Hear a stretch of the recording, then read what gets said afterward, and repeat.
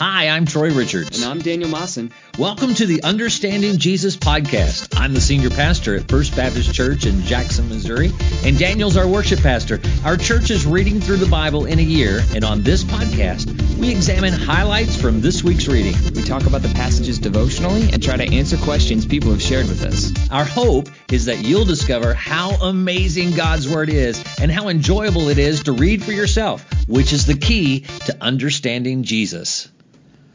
Hello and welcome to the Understanding Jesus podcast. My name is Daniel and I'm here with Pastor Troy. We're really excited to talk about the Bible today. We are excited. So we're gonna go in the summary. Yeah, it was a good week of reading because we finally ended the book of Job. Finally. And Job ends on a positive note. You get a good payoff. He does. In that last chapter, there's a lot of good stuff happening. Yeah. It's like it happens so fast though. It's like we're wrapping this up everything.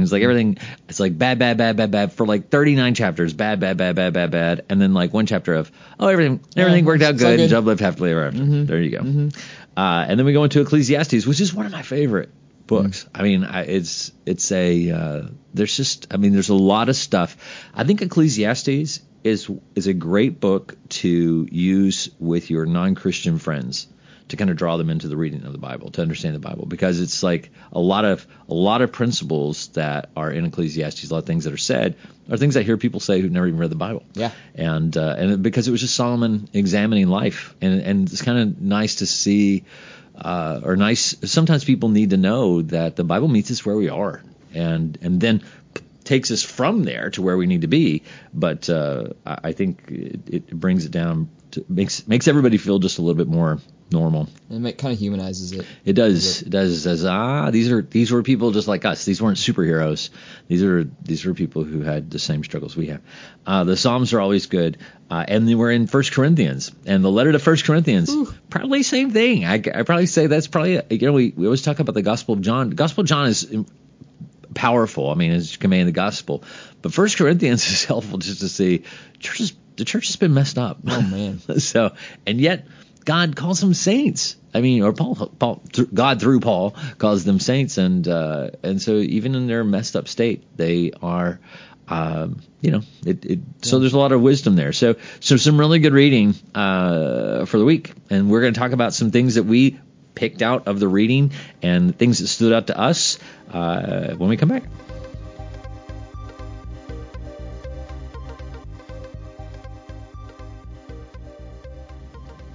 All right, here we go. We are going to talk about every time I say this, I think about in VeggieTales, at the end of every VeggieTale episode in the classic ones, Bob and Larry are in front of QWERTY, the computer, which I now realize is a super creative name for a computer. Yeah. And they say, it's time to talk about what we've learned today. And then that song plays. Maybe we can get it in the podcast at some point. We'll have to look up the royalties on that. But yeah. So there's this whole song that plays through my head, so it distracts me every time I'm about to get into what we're talking about. But I was gonna kind of handle some of the Old Testament stuff today in Job, chapters 38 to 42. It's that huge payoff. You ever watch a movie that's just a slow burn for a long time, and it's like building and building and building, and it's like bad, and then at the end it's like, there it is, finally, thank you. That's like Job, except the movie is like 18 hours long, and it's less bad than just like, it's kind of boring. Yeah, you know what I do? I get weighed down by it every time I read it, and it's like I think it's because like there are each time because we do like 2 chapters, and each time you're reading it, especially when you're reading the friends, their comments, right? Because you're like, none of this matters, Right. I can't apply this to my life because it's wrong. No, because everything you're saying is wrong, and so it's like, I'm just waded through this, wade through this, and it's kind of like when you're arguing with somebody and they're making their argument, and you already know their argument, and you know it's all wrong, and you don't agree with it, and it's like you're just waiting for them to get done talking. Yes.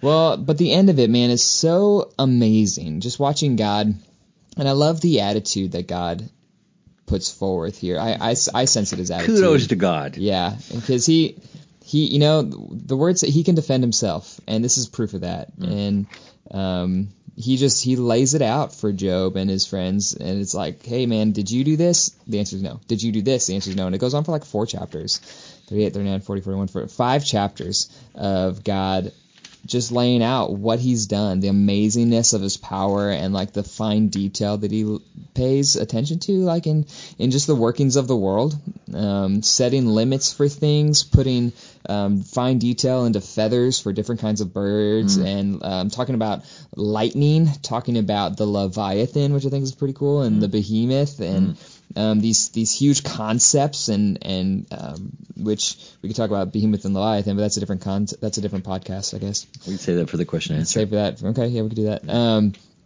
I just wrote down, it's such a good picture of who our God is, these last chapters, not only in his power, but also in his kindness, right? Like what he shows to Job afterwards, how he restores him. And spoiler alert, if you haven't read it and we're planning on it, God gives Job more than he had originally.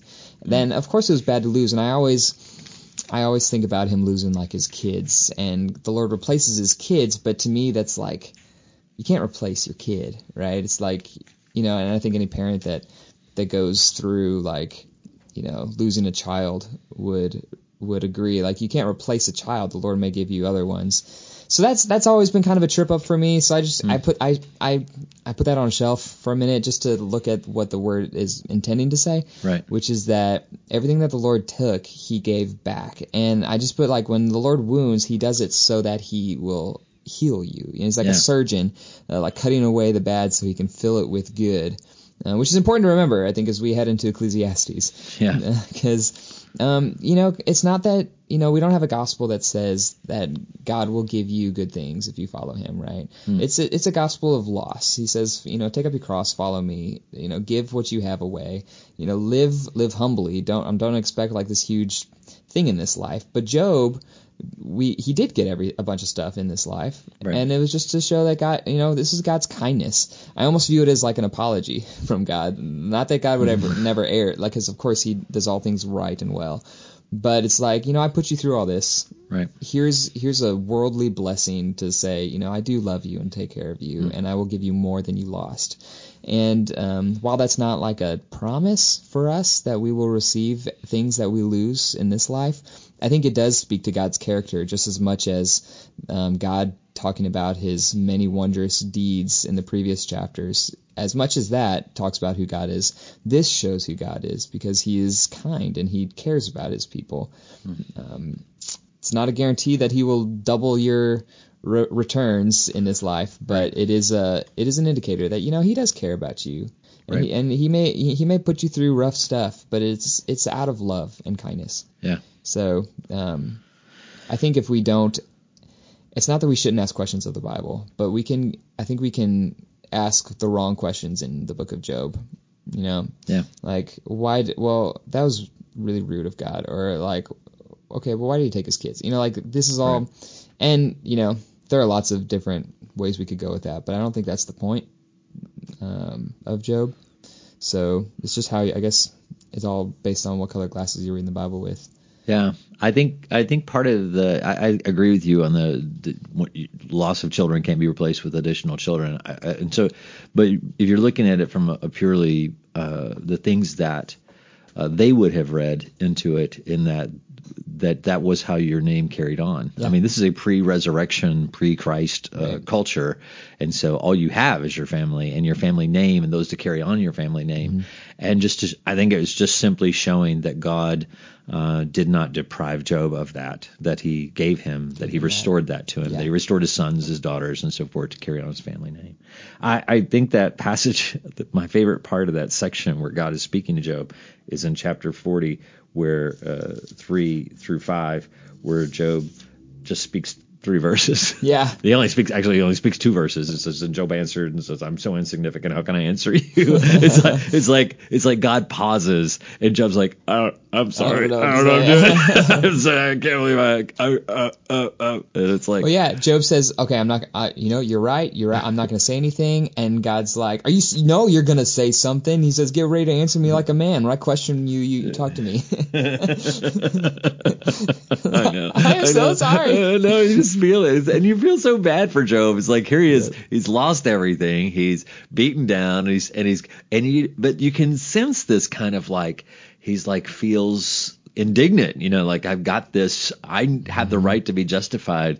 And then when God starts speaking, even this person who's lost everything is like, all right, I'm sorry. I should have said anything. I don't know why I'm here. I would just go ahead and take everything. I've had those moments with my kid when it's like a reckoning moment, and like, but I don't do it totally out of love. I mean, I think I do it partially out of love, but mostly out of my flesh. But it's, he says it's sorry, and sometimes it's just not enough for me. Sometimes as a parent, you're just like, no, you're not sorry. You're about to be sorry. Yeah. And I feel like that's kind of what God's doing to Job here. He's like, I get it, but there's more to say. I had a moment like that with my youngest. He made a statement. I was telling him some different things I needed him to do that day. Mm-hmm. And he just said, why do we have to do everything? And and it was like his siblings just had that like wide-eyed look like, I don't know what's going to happen next, but it's not going to be good. Are you going to kill him now? And so it's like, it was like a 35-minute, let me explain to you what I do that you don't do moment of life so that we will never have this conversation ever again. And so it was delightful. Yep.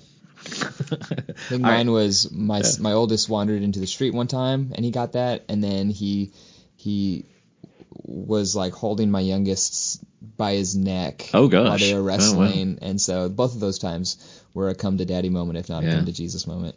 Wow. Yes. Good times.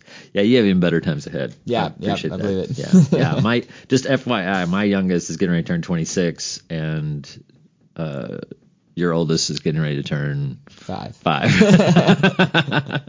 There's a lot of fun stuff in between there, my friend. Was that conversation with John recent or? To him, I bet it feels recent to him actually. Still feeling it. Yeah, you're probably 5 years away from that conversation. Yeah, it's coming. But it may or may not. I mean, I didn't have it with first 3 kids, so. I'm in 1 Corinthians chapter 5, verses 9 through 12, and I think this is just important. I think Paul says some things in 1 Corinthians that are just worth bearing out. He says, I wrote to you in my epistle not to keep company with sexually immoral people. Yet I certainly do not mean with the sexually immoral people of this world, or with the covetous, or extortioners, or idolaters, since then you would need to go out of the world. But now I have written to you not to keep company with anyone named a brother who is sexually immoral or covetous or an idolater or a reviler or a drunkard or an extortioner, not even to eat with such a person. For what have I to do with judging those who are outside? Do you not judge those who are inside? And this is one of those, I think, it's one of those passages that I don't think the body of Christ knows. Right. I think that there's a lot of people in the church unaware that Paul says very explicitly, of course, eat with unbelievers and people who are immoral in the world. You can't separate yourself from the world. I mean, that's we've used this expression that Tony Evans, pastor in Texas, uses. Mm-hmm. He says, "Sinners sin." It's in their job description, and so you have this expectation that people who are in the world and not filled with the Holy Spirit and not followers of Jesus Christ are going to have a lot of immorality in their lives. So to eat with them should be intentional for the purpose of bringing salt and light into their lives. But people within the church who are participating in those things, he's basically saying, don't fellowship with those people. And what a great example. He says, don't even eat with them. And what a great way to say that. Don't go out to lunch with them. Don't break bread with them. Don't invite them over to your house and fellowship. It's just because they have made a choice to call upon the name of Christ, yet continue to live in this sinful lifestyle. And so they've been dealing with some pretty heinous sins up to this point. And he's basically saying, you are not just simply allowing this sin, you're really celebrating the sin of this person. And he said, and the things that people are doing in the church are things people in the world don't even do, that they would even see as being wrong. Right. And that happens in the church because I think we become blind to it, oblivious to it, that we don't even realize that we've already crossed the boundaries of that which is comfortable for people in the world.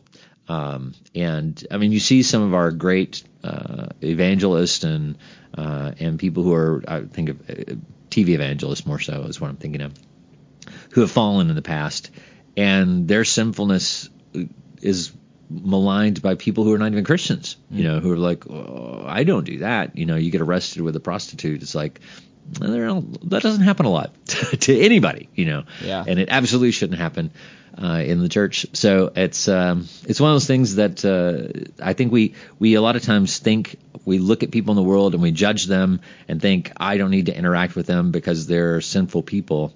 But really, that standard needs to be turned into the church rather than outside. So, yeah, I think that's.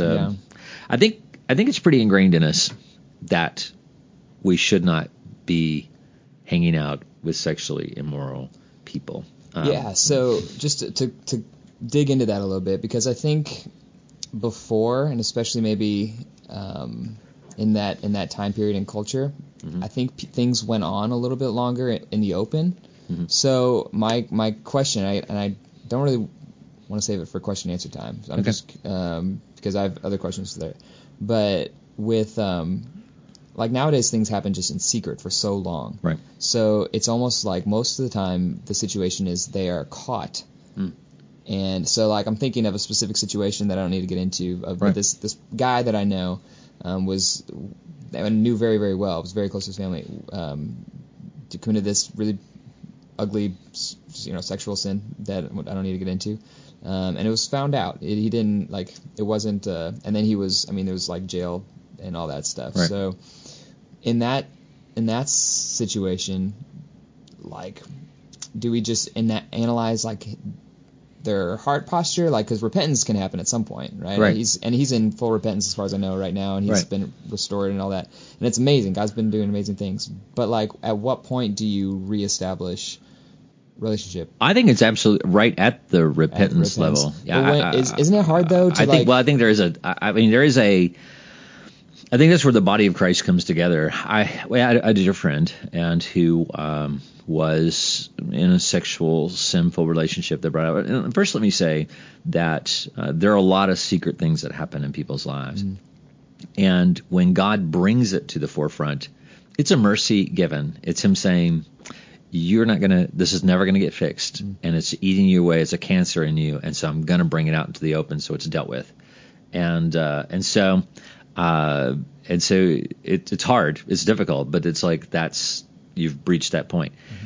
And that is handled differently than things that are, that God never brings out. And because God brought it out, now everybody knows it. Now we have to deal with it in a way. There are, but when that does come out and there is a desire for repentance, I think what happened in my friend's situation is the body of Christ came together, and his wife came to a group of pastors and said, would you put together a plan of reconciliation, of restoration? Yeah. And so together with her, we came up with this 2-year plan of holding him accountable and seeing how, before he would be allowed to serve again.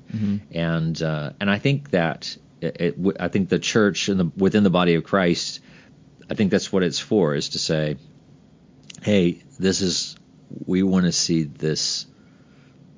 If you're really, really repentant, we want to be there with you, and here's what God has shown us and how to do this. I know in my relationship with my accountability partner that we've had for years, and every accountability partner I've had, that's the purpose of that accountability relationship. It's not on a therapy session where I just go and say, here's everything I did wrong, here's everything I thought wrong, and so forth. It is hey, this was something that happened this week, and I don't want it to happen again. What are measures we can take so it doesn't ever happen again? Yeah. And you follow those measures.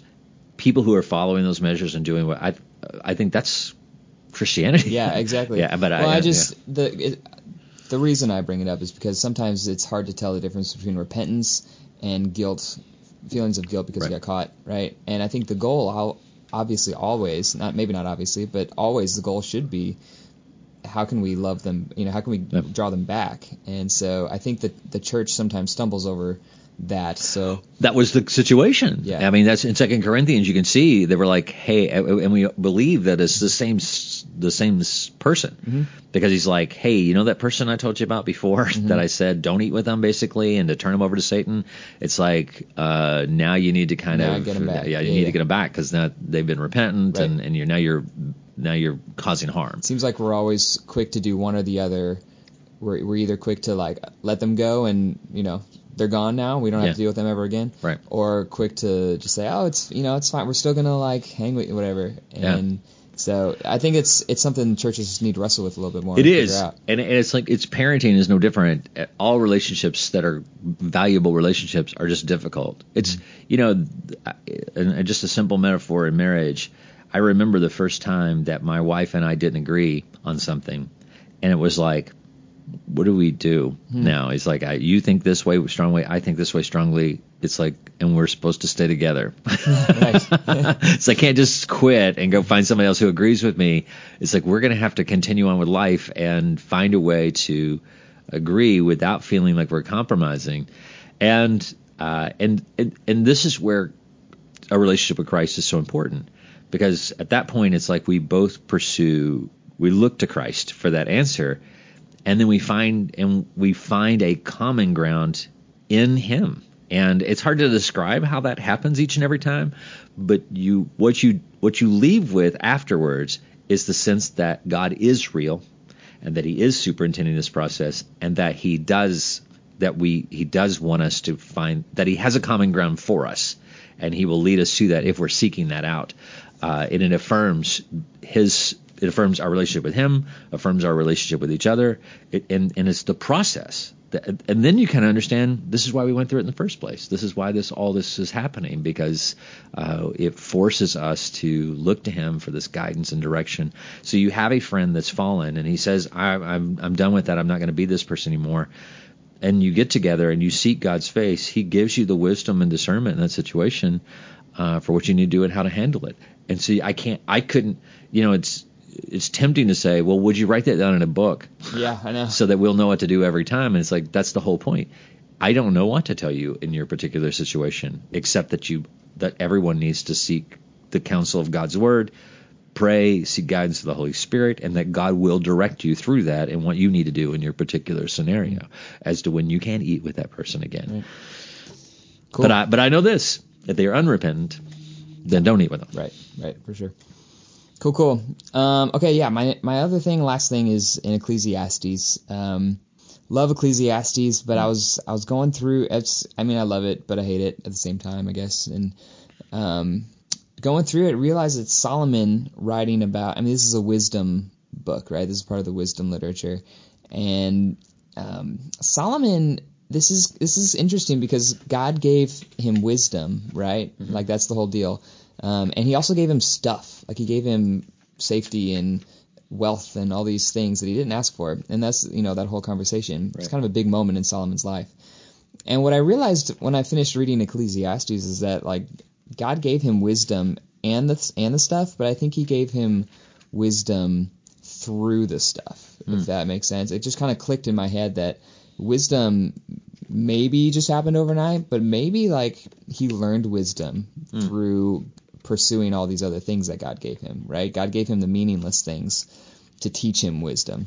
And I just wrote down, he achieved wisdom through the acquisition of possessions. He learned obedience through the things that he, like, suffered through. And I think that's a lot like Christ. In Hebrews 5:8-9, it says Christ learned obedience through the things that he suffered. And I think that Solomon learned wisdom through the possessions that he had, and he suffered through having to go through, oh no, this doesn't give wisdom, oh no, that doesn't give security, no, that doesn't give lasting pleasure. And he went through everything because he had all this money and had all this influence. He could experience everything, and God gave him that as a gift, but it was also a teaching lesson, I think. And so I think I have in my head that Solomon just instantly became this, like, light switch, super wise guy. And that doesn't seem to be how God does things throughout the Bible. Like in the Matrix. Like in the Matrix. God plugged it in the back of his head. Hey, I need to know how to drive a helicopter kind of thing. Hey, I need to know how to rule a nation.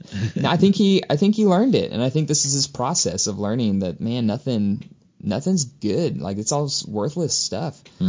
So, I don't know. It's just interesting. You picture these Bible characters, as these you said, like superheroes, that they just get bit by a spider and all of a sudden they can do these crazy things, and it's like never that way. Right. There's a process, and there's a process with us too, and we should be ready to expect that. I think that, I'm just going to say this. I think the body of Christ needs to read Ecclesiastes again. Yeah. Because we are enamored with people of wealth and power, and here you have Solomon, who's a person of wealth and power, and he's saying, you know what? I die just like everybody else, and when it's all over, it all just goes to nothing, and everything I did is going to be undone by other people. And literally, his son did exactly that, and you realize, why am I putting so much hope in why am I lifting this person so high up on a pedestal, when the reality is, you think of like Elon Musk and Jeff Bezos and those people and say, oh my gosh, they have so much money and so much, it's so powerful, whatever. And then you see them doing things that we all want to do, but at the end, it doesn't give them any greater satisfaction. And it should learn from that. You should be learning, saying, obviously that's not, I could spend the rest of my life pursuing that, and then I get it, and it's just a fleeting moment, and then it's no big deal. And you got people trashing you on social media over it and so forth, and take all the pleasure out of it. But it's just, I wish that I'm always amazed at how the body of Christ looks to people of wealth and power and thinks that those people are the answer to our problems. And it's like, I think that's Jesus. I think he's the one we're still. That could be. Yeah, it could be. I'll analyze that. Let's all think about that. Let me see. Yes. 1 Corinthians chapter 8, verse 2 through 6. It says, and if anyone thinks that he knows anything, he knows nothing yet as he ought to know. But if anyone loves God, this one is known by him. Therefore, concerning the eating of things offered to idols, we know that an idol is nothing in the world, and that there is no other God but one. For even if there are so-called gods, whether in heaven or on earth, as there are many gods and many lords, yet for us there is one God, the Father, of whom are all things, and we for him, and one Lord Jesus Christ, through whom are all things and through whom we live.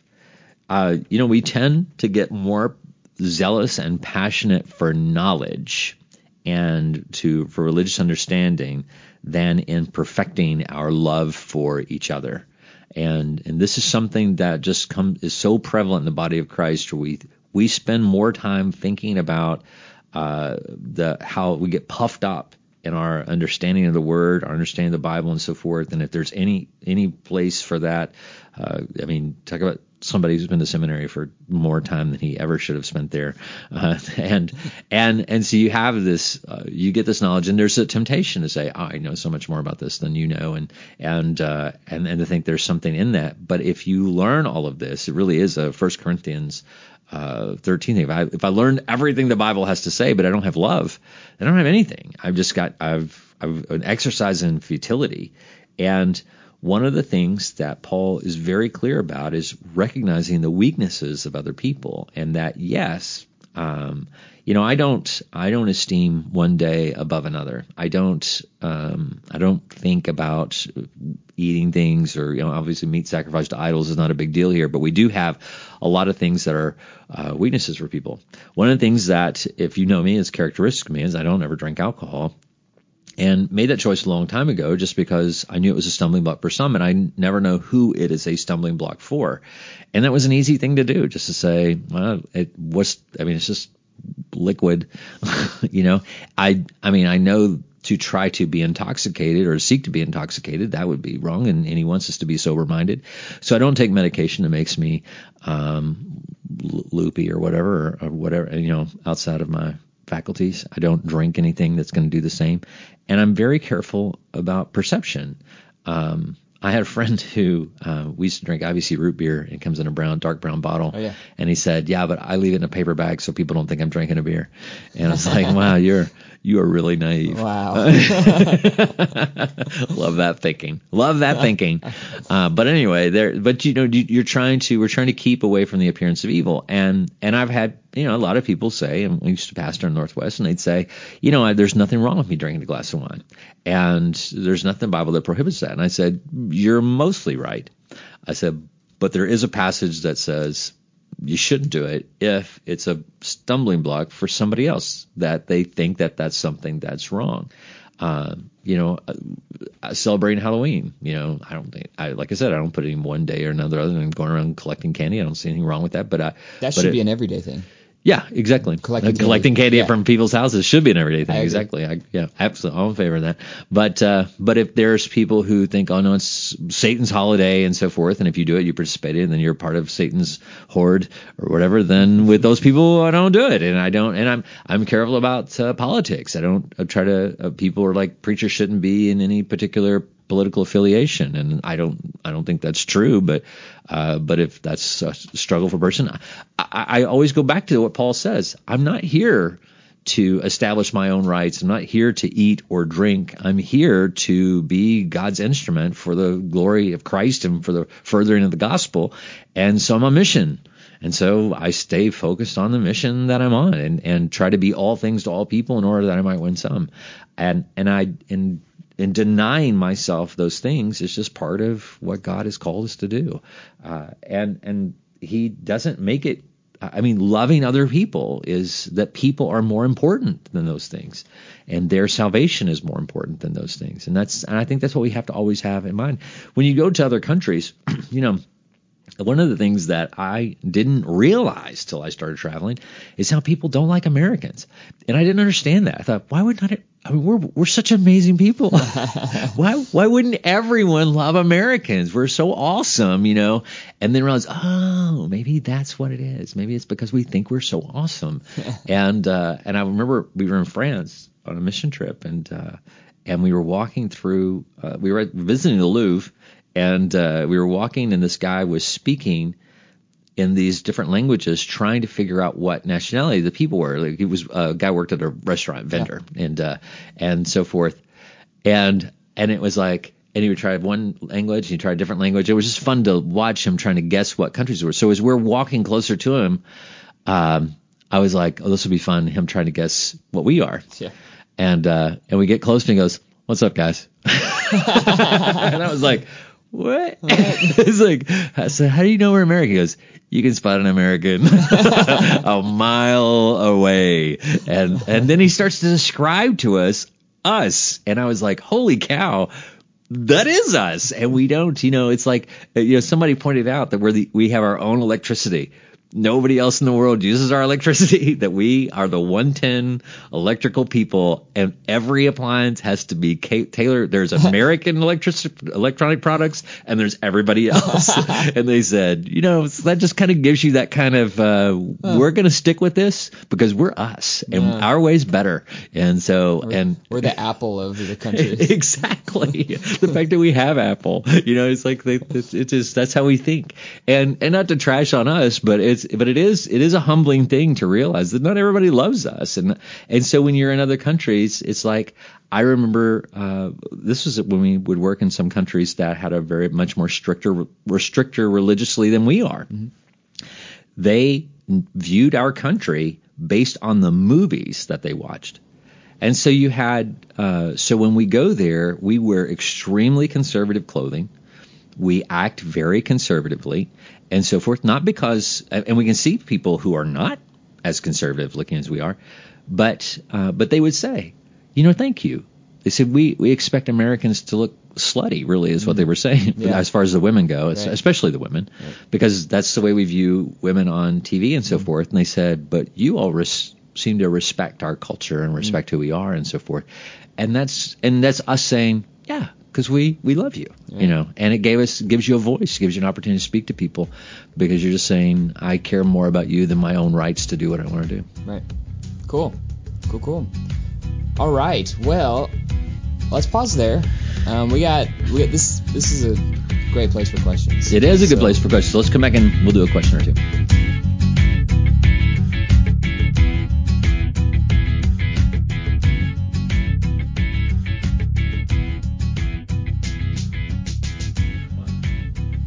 And we're back. We're going to talk about, we have questions. I have questions. Questions. Really is what it is. If you have questions, drop them in the comments or send us an email if you're listening to the podcast, and we would love to answer those as soon as we can get to them. But My questions are mostly around 1 Corinthians. I understand that there are things in Job that I will just not understand until I get to heaven, right? Specifically around the Leviathan Behemoth. We're going to talk about that before we go. Excellent. So, yeah. But 1 Corinthians, right? So we were talking about the things that it says, and we were talking during the break about how it is so practical and so good for today. And then you get to parts in 1 Corinthians some of this will be in future readings, but some parts are kind of like, it's almost like every time you ask somebody of biblical authority about it, they're like, oh, well, that's just their culture and their time. That's just where that's speaking to. And specifically, I'm thinking about some of the ways that they treat women, right? Mm-hmm. I'd say treat women loosely, things pertaining to women, particularly when they're allowed to speak, when they're not allowed to speak, what they're allowed to wear on their head, what they're not allowed to wear on their head. Like in what did we say, chapter 11? Chapter 11.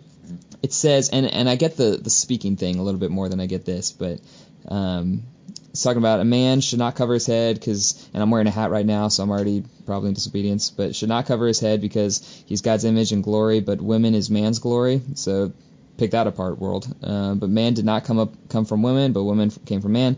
Man was not created for women, but woman for man. This is why women should have a symbol of authority over head because of the angels.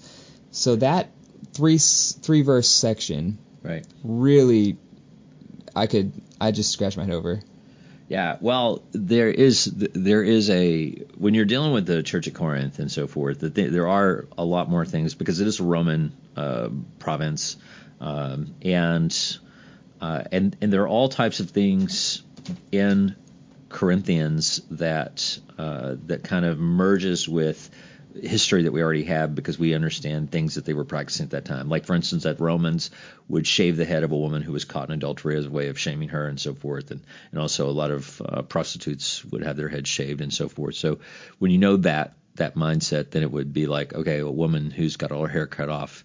And then there were also temple cult practices at that time that were prevalent in Roman culture and so forth.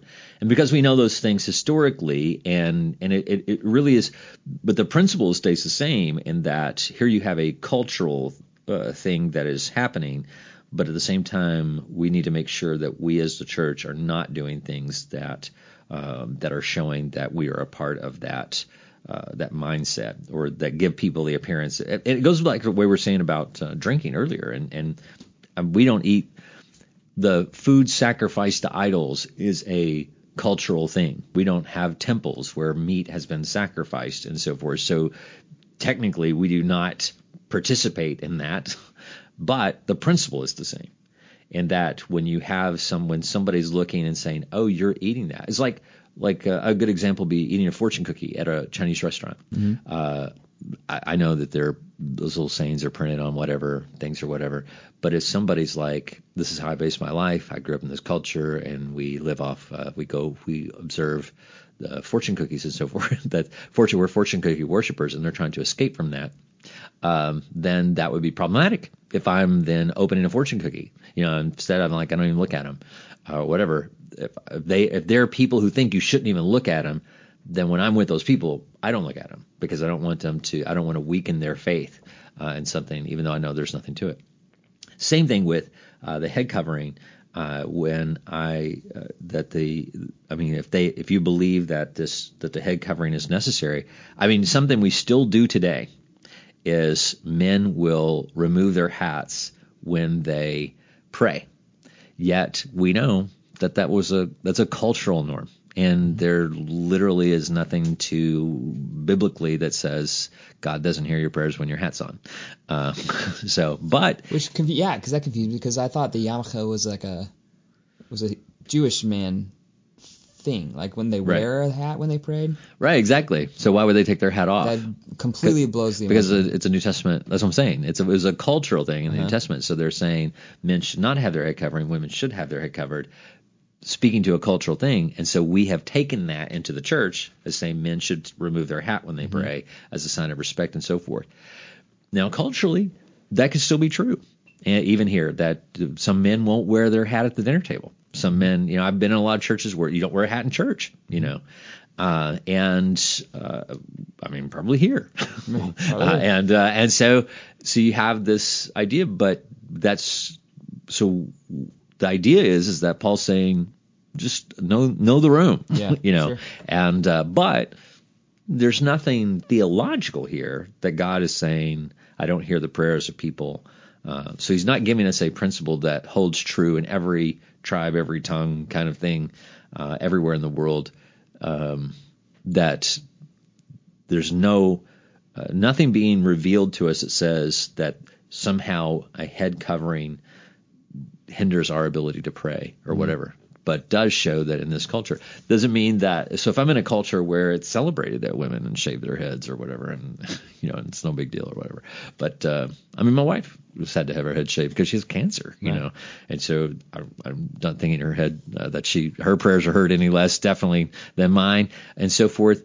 But if we were in a cultural setting where it was still important for her, she would cover her head just as a means to be respectful to the culture that we're in. So yeah. My other question is around the same spot. I think you said, I'm having trouble finding it right now, but you mentioned it was in chapter 7 where Paul kind of deviates from his narrative and says, now, previously it was the Holy Spirit's leading. It is not at this moment the Holy Spirit. It's just me, Paul, giving you advice, and I think that I have the Spirit of the Lord in me.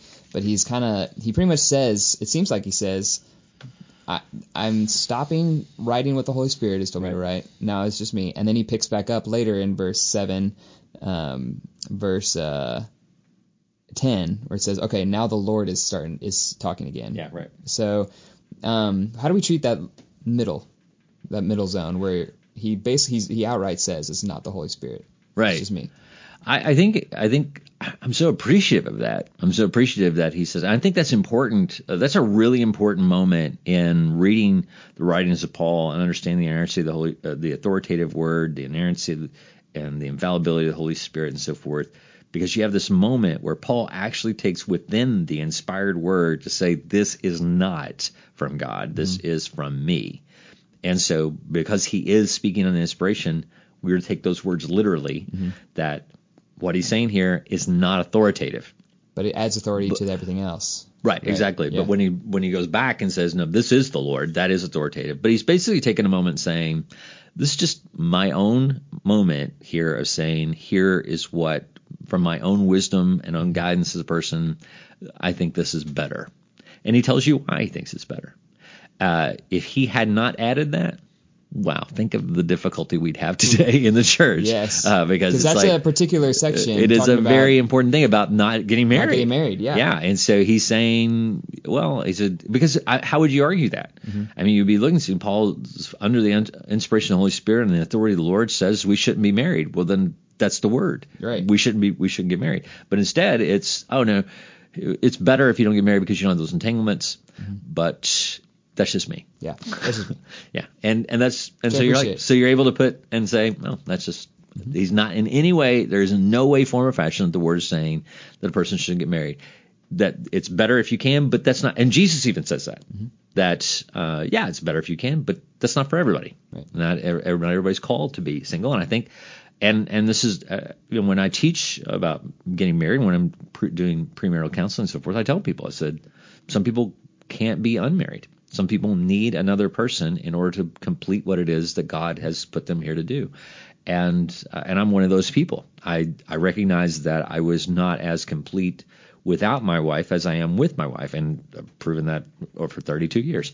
That I am a better follower of Christ with her than I was without her, and that is not even questionable. I've heard people call celibacy or singleness a spiritual gift if you can do it forever, because you're uniquely gifted to accomplish in one person what two people are meant to accomplish. Absolutely, I absolutely agree with that. I do not have that gift. Yeah, I do not calling, have that gift. or whatever you want to say. I don't even want that gift. That's right. which reveals exactly that I don't have it. Right. So, but I think that I do. And he's saying that there are people. He's just basically saying, if you do have that call to singleness, if you have that giftedness, then don't feel like there's no reason to be married. And the culture.